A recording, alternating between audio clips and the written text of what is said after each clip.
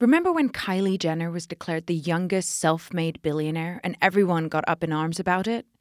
Well, I do, because I wrote that story. I spent hours talking to Kylie and Kris Jenner, and on the podcast Infamous, I'll be playing tape recordings of them no one has ever heard, because it turns out they may or may not have lied to me.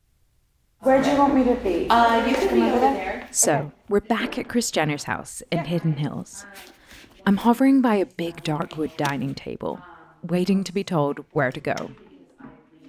I'm here to sit in on a meeting with Kris, Kylie, and a couple of people who work on Kylie Cosmetics. I think the most important thing, let's talk about pop-up. Yeah.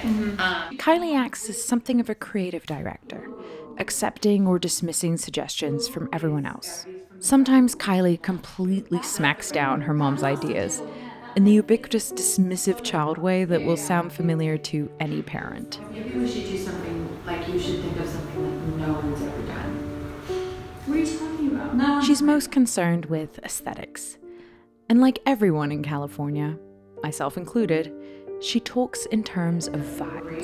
It's bad. No, it's really a whole different vibe. Just because LA has seen my other vibe. I need the other vibe. I need those vibes. So now I want them. But it becomes clear to me during this meeting that even though it's called Kylie Cosmetics, it's her mother, Kris, who's really steering the ship. I mean, have we thought about minutes per customer? What if you did that in neon? I think she goes and changes and gets the baby taken care of. Then we meet you at 4:30, which is in 4 Listen to minutes. Infamous wherever you get your podcasts.